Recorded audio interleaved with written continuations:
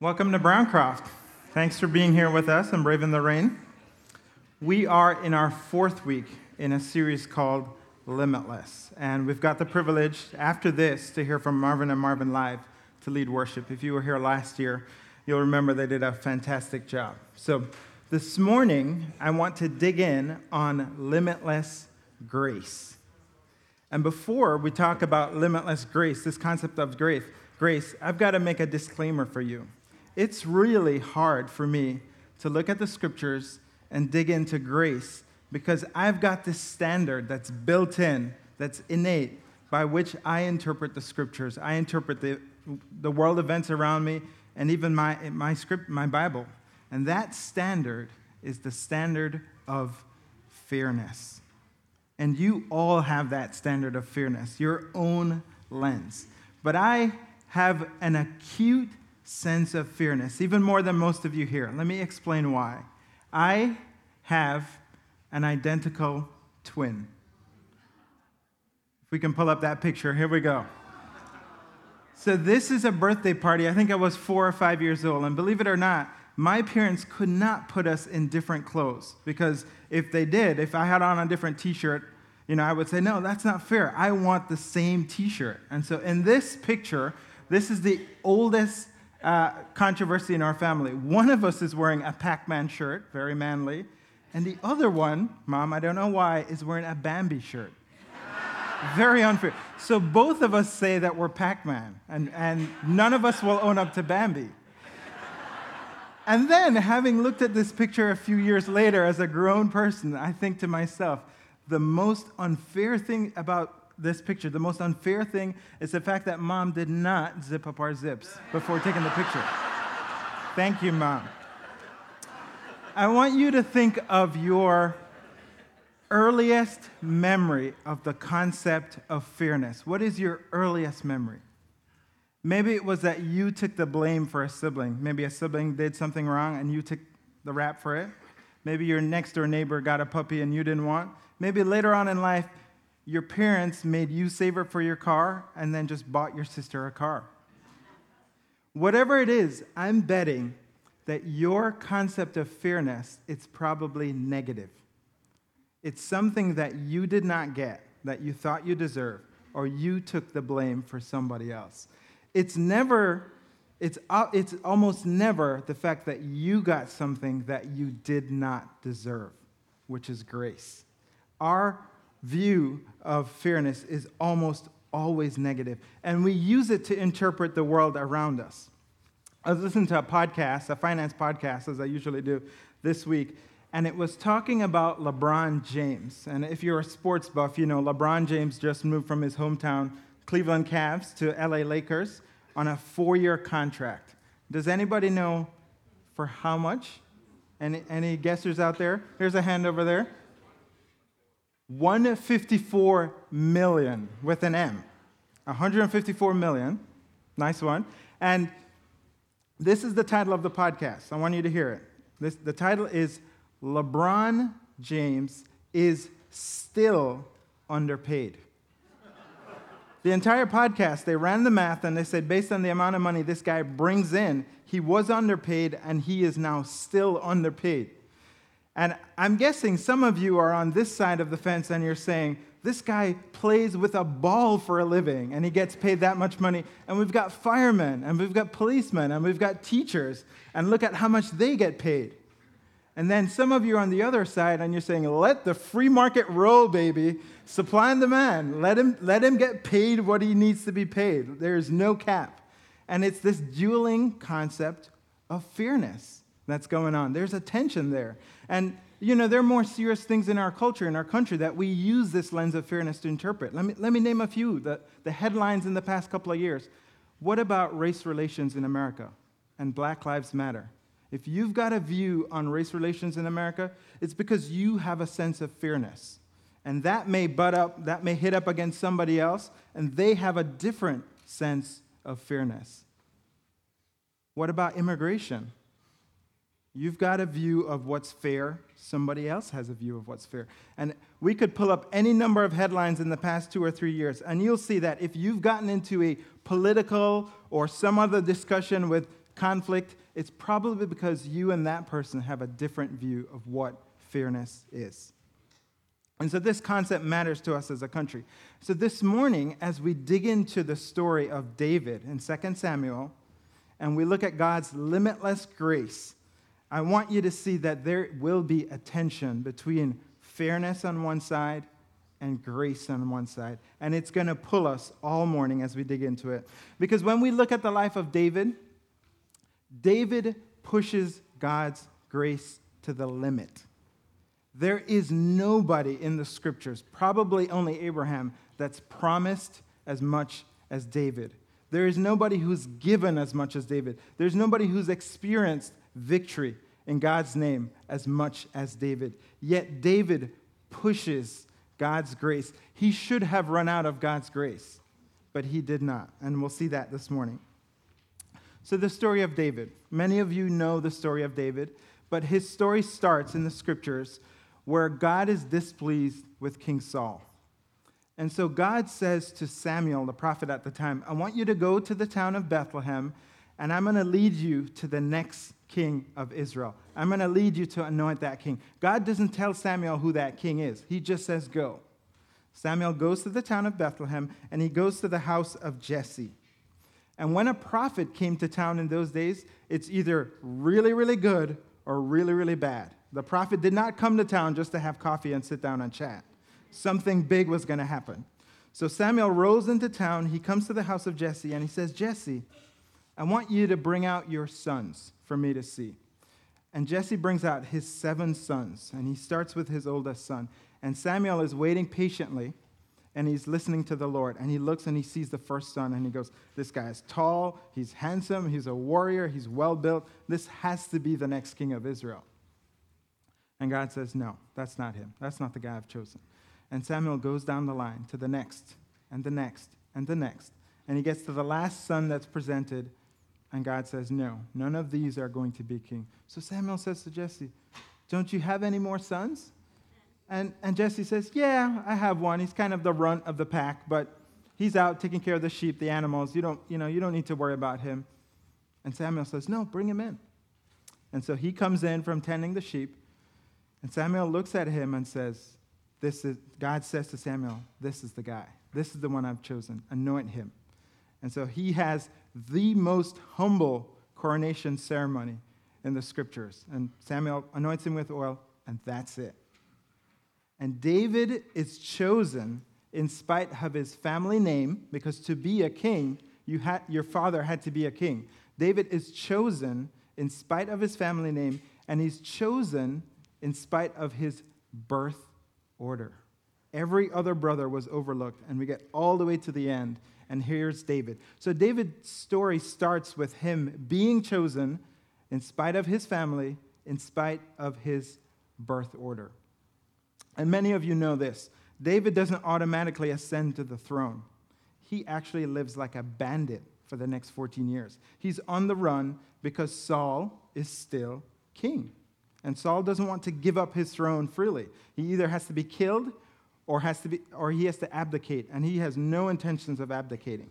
So David lives on the run like a thief or a bandit for about 14 years until finally Saul is killed in battle. And David ascends to the throne, first to his own tribe, and then he becomes the leader of all of Israel. He secures the borders of Israel, and he starts during this period of relative success. And he's living in the palace, and his throne is secure. And he looks at his palace, and he looks at where the Ark of the Covenant is, where the things of God are, and it's basically in a tent. And he says to himself, I can't do this. I can't live in this luxury, and there is no temple for God. So he says, God, I want to build a temple. So God uses Nathan the prophet to speak to David.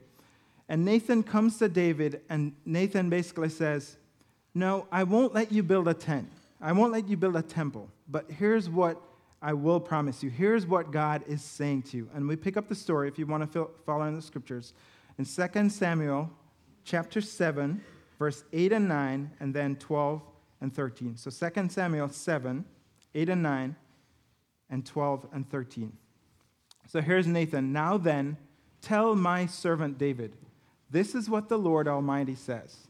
I took you from the pasture, from tending the flock, and appointed you ruler over my people Israel.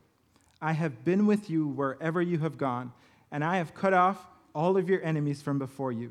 Now I will make your name great, like the names of the greatest men on earth. When your days are over and you rest with your ancestors, I will raise up your offspring to succeed you, your own flesh and blood, and I will establish his kingdom. He is the one who will build a house for my name, and I will establish the throne of his kingdom forever. So God makes these two promises to David. He says, one, I will make your name great. And my guess is you take a 5-year-old anywhere in this country and they know who King David is. They know the story of David and Goliath. It doesn't even have to be a Christian. You take a kid from anywhere and you say David, they know David. So David's name has been made great. And the second promise is that David's son will stay, a descendant of David will be on the throne forever.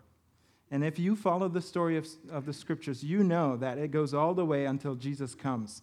And Jesus is king in our hearts. His kingdom has come, and he is on the throne forever. So David gets these two promises, and when I read in the scriptures, the only person that has promises this great is Abraham. And so he's got the wealth, he's got the throne, and he's got the very promises of God.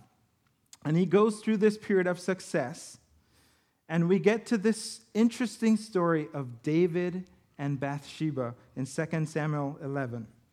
And it's this story in which David succeeds in breaking almost every single commandment in the 10 Commandments. He finds a way to break almost every single one of them. And this is the story in which I see David is at the edge. If anybody should have broken God's reach, his limit of grace, it is David in this story. So let's dig in. What's happening is David's men have gone out to war, and they're laying siege to a city. His commanding officer, Joab, is there laying siege. He's got his fighting men, his best fighting men. They're out there, and David is in his palace, and he's on his roof, and he looks out, and this is what he sees. 2 Samuel 11, verse 2 and 3. One evening, David got up from his bed and walked around on the roof of the palace. From the roof, he saw a woman bathing. The woman was very beautiful, and David sent someone to find out about her. The man said, "She is Bathsheba." Listen very carefully. She is Bathsheba, the daughter of Eliam and the wife of Uriah the Hittite. So I want you to see what's going on here. David sees a beautiful woman bathing. He's on his palace. He sends a messenger and he says, "Find out who that woman is." The servant comes back, and the servant could have simply said this: "She is Bathsheba. She lives over there." But the servant says, "She is Bathsheba, the daughter of Eliam, the wife of Uriah the Hittite." Now, let me tell you what I think is going on. I think the servant is saying, "David, be very careful. Let me tell you who this is. Let me tell you who Eliam is." Eliam, Bathsheba's father, was one of David's 37 mighty men. And the mighty men are listed in 2 Samuel. It's David's elite fighting force. It's his Delta team, his SEAL team. Eliam is somebody who frequented the palace. He had an audience with David. And this is Bathsheba's father. On top of that, Bathsheba's grandfather is the chief advisor to David. This guy, his counsel was viewed at a greater level than David's priest. So her father is a mighty man. He's a Navy SEAL in David's army. He's one of only 37 people. And her grandfather is one of the greatest counselors to David and his royal court. On top of that, her husband is Uriah the Hittite, a second-generation Jew, and also one of David's mighty men. And there's only 37 of them. David knew them by name, and Uriah is one of them. So David's servant says, "This woman is somebody you should know." And what does David do? David goes ahead and he calls her into the palace and he lays with her and then sends her back home. And David thinks, I've done what I've done in secret, and that's it. And a few weeks later, Bathsheba sends a message to David, and the message simply says, I am pregnant. And it's at that point that David realizes, I've been found out, because this woman is going to show in 9 months or 6 months or whatever the time frame is. And David is at a point where he has a decision to make. He can either confess or conceal. And many of you know the story. He decides to conceal. He comes up with this plan where he calls back Uriah, her husband, from battle, and he welcomes him, and then he wants Uriah to go home and lay with Bathsheba. So it appears that he is the one that's made her pregnant. Uriah comes home, speaks to David, and that night, he has so much integrity, so much honor, so much humility that he cannot go home to his wife while his friends are out fighting and camping out in the field. So he camps at the gate with David's guards, and it's clear that nothing is going to happen that night. David finds out, and he panics, and what does he do? He gets him drunk, hoping that he'll again go lay with his wife. Uriah the Hittite does the same thing. He lays with the guards at David's palace, and he does not go home. Uh-oh. What does David do? Comes up with a plan. He sends essentially a death warrant with Uriah back to the army to Joab, the commander. And he tells Joab to put Uriah where the fighting is hot, put him in the middle, put him at the front so that he'll die in battle. And Joab not only puts him in the middle, but he puts other men around him and then retreats. And Uriah, along with a few others, die in the battle that day. And so now, David is not only a murderer of Uriah, he is a murderer of many of his other brave men. And the period of mourning goes on. Bathsheba mourns. David puts on a good show, and he calls Bathsheba to be his wife, brings her into the palace. And David thinks, I've gotten away. I have concealed my sin. I've gotten away with it. And God brings Nathan the prophet, the same prophet that had given the promise to David from God, and brings him into the palace. And there's an exchange, a story. And this is what Nathan says to David in 2 Samuel 12, verse 1 to 7. He shares this story with him. He says, the Lord sent Nathan to David. When he came to him, he said, there were 2 men in a certain town, one rich and the other poor. The rich man had a very large number of sheep and cattle, but the poor man had nothing except one little ewe lamb he had bought. He raised it and grew it up with him and his children. It shared his food, drank his cup, and even slept in his arms. It was like a daughter to him. Now a traveler came to the rich man, but the rich man refrained from taking one of his own sheep or cattle to prepare a meal for the traveler who had come to him. Instead, he took the ewe lamb that belonged to the poor man and prepared it for the one who had come to him. David burned with anger against the man and said to Nathan, as surely as the Lord lives, the man who did this must die. He must pay for the lamb 4 times over because he did such a thing and had no pity. Then Nathan said to David, you are the man. This is what the Lord, the God of Israel, says. I anointed you king over Israel, and I delivered you from the hand of Saul. And Nathan goes on and he recounts all of the promises God had made for David, all of the things that God had done for David. And what does David do? Does David make excuses? Does David explain why he did what he did? No. David says simply this, I have sinned against the Lord. And we read in Psalm 51, David's response in that psalm to his sin. And David confesses a heartfelt confession. And he says, God, cleanse me clean me up. I have sinned. I have made a mess. And although David lives through the consequence of his sin and his family life and everything else, his throne is a wreck after, God still keeps his promises to David. And I believe this morning, this is the overarching big picture. This is what it boils down to. God's grace was the cause of David's obedience, not the response to David's obedience. God's grace was the cause of David's obedience, not the response to David's obedience. It's not because David was good, not because he obeyed, not because he did everything right, that God lavishes his grace on David. It's actually because of God's grace that David is able to be obedient, to confess, to be in a place where he can come back and be right with God. And in our relationship with God, it is the same.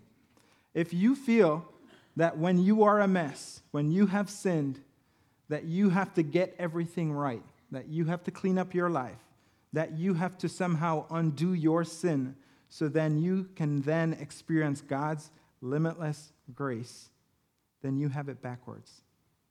It is because of God's limitless grace that he gives to us that we can then be obedient, that we can then confess, that we can then come back and have a right relationship with God.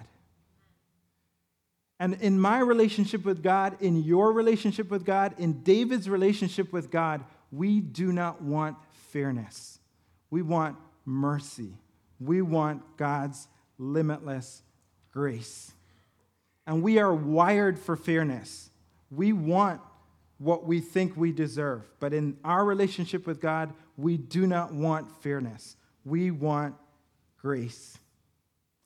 And if you want fair, there is no room for God's grace. And grace is not a one-time transaction. It's something we come to God day in, day out. If you became a Christian, you experienced life change in Jesus Christ, it's not a one-time transaction to ask for God's grace. It's something that we go and we ask for daily.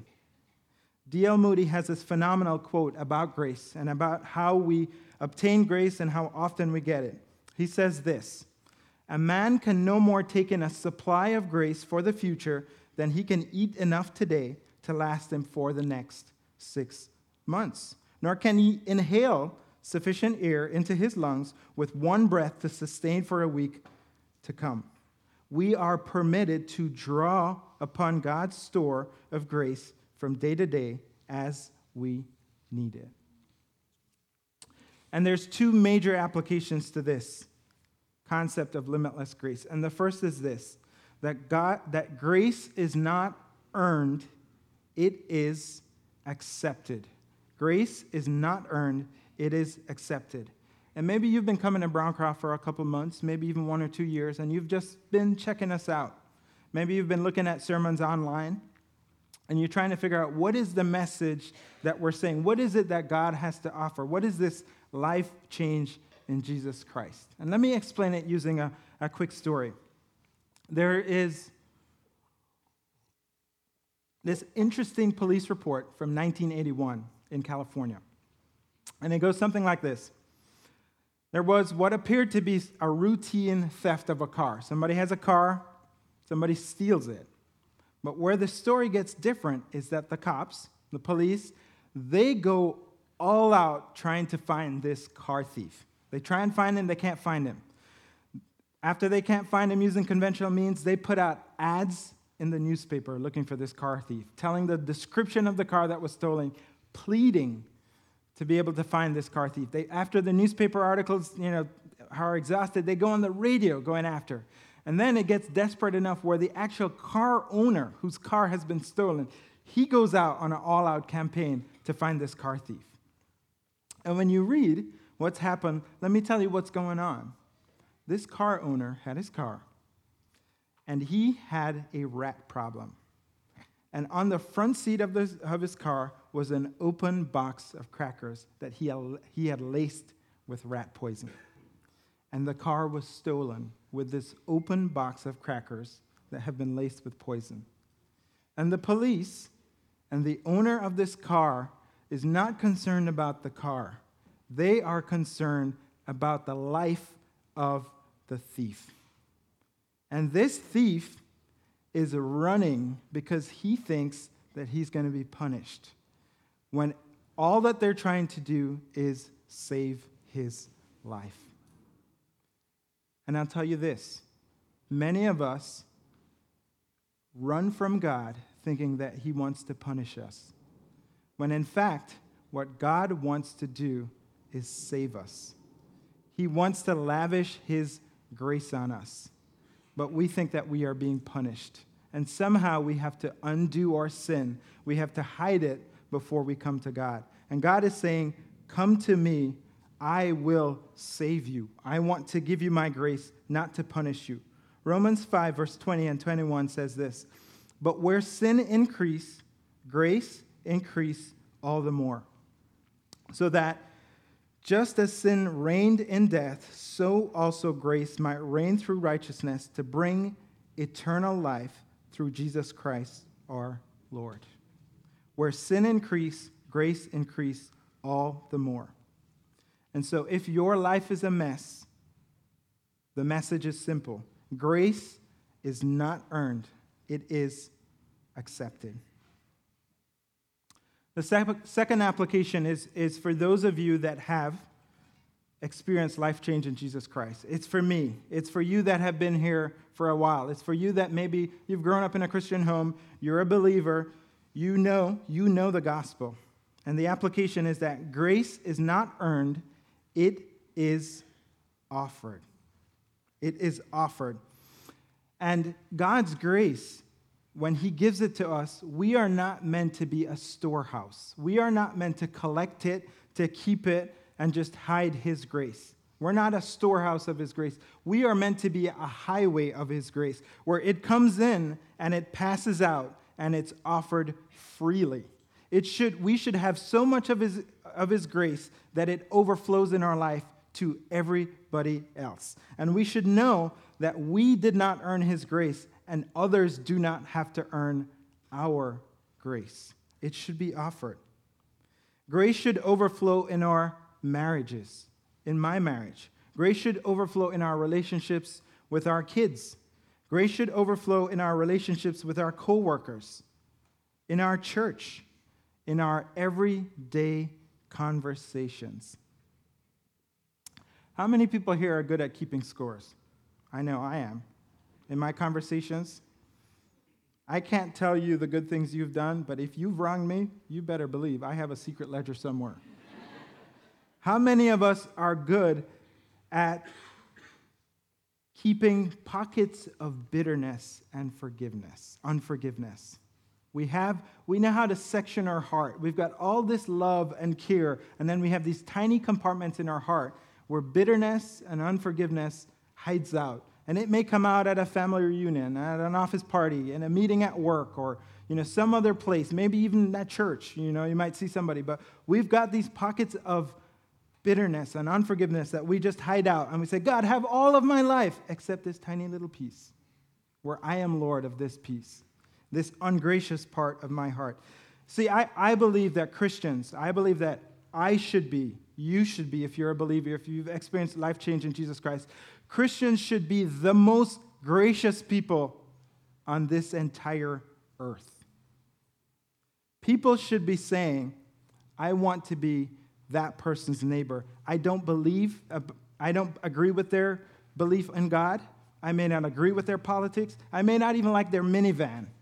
But I want to be their neighbors. I want to live beside them. I want their kids to babysit my kids. I want my kids to be on their soccer team, because those people, even though I don't agree with them, they are the most gracious people on earth. That's what we should be as believers. We should be a highway of God's grace. We are called as Christians to a much higher standard of dealing with people. Not fairness, but God's grace.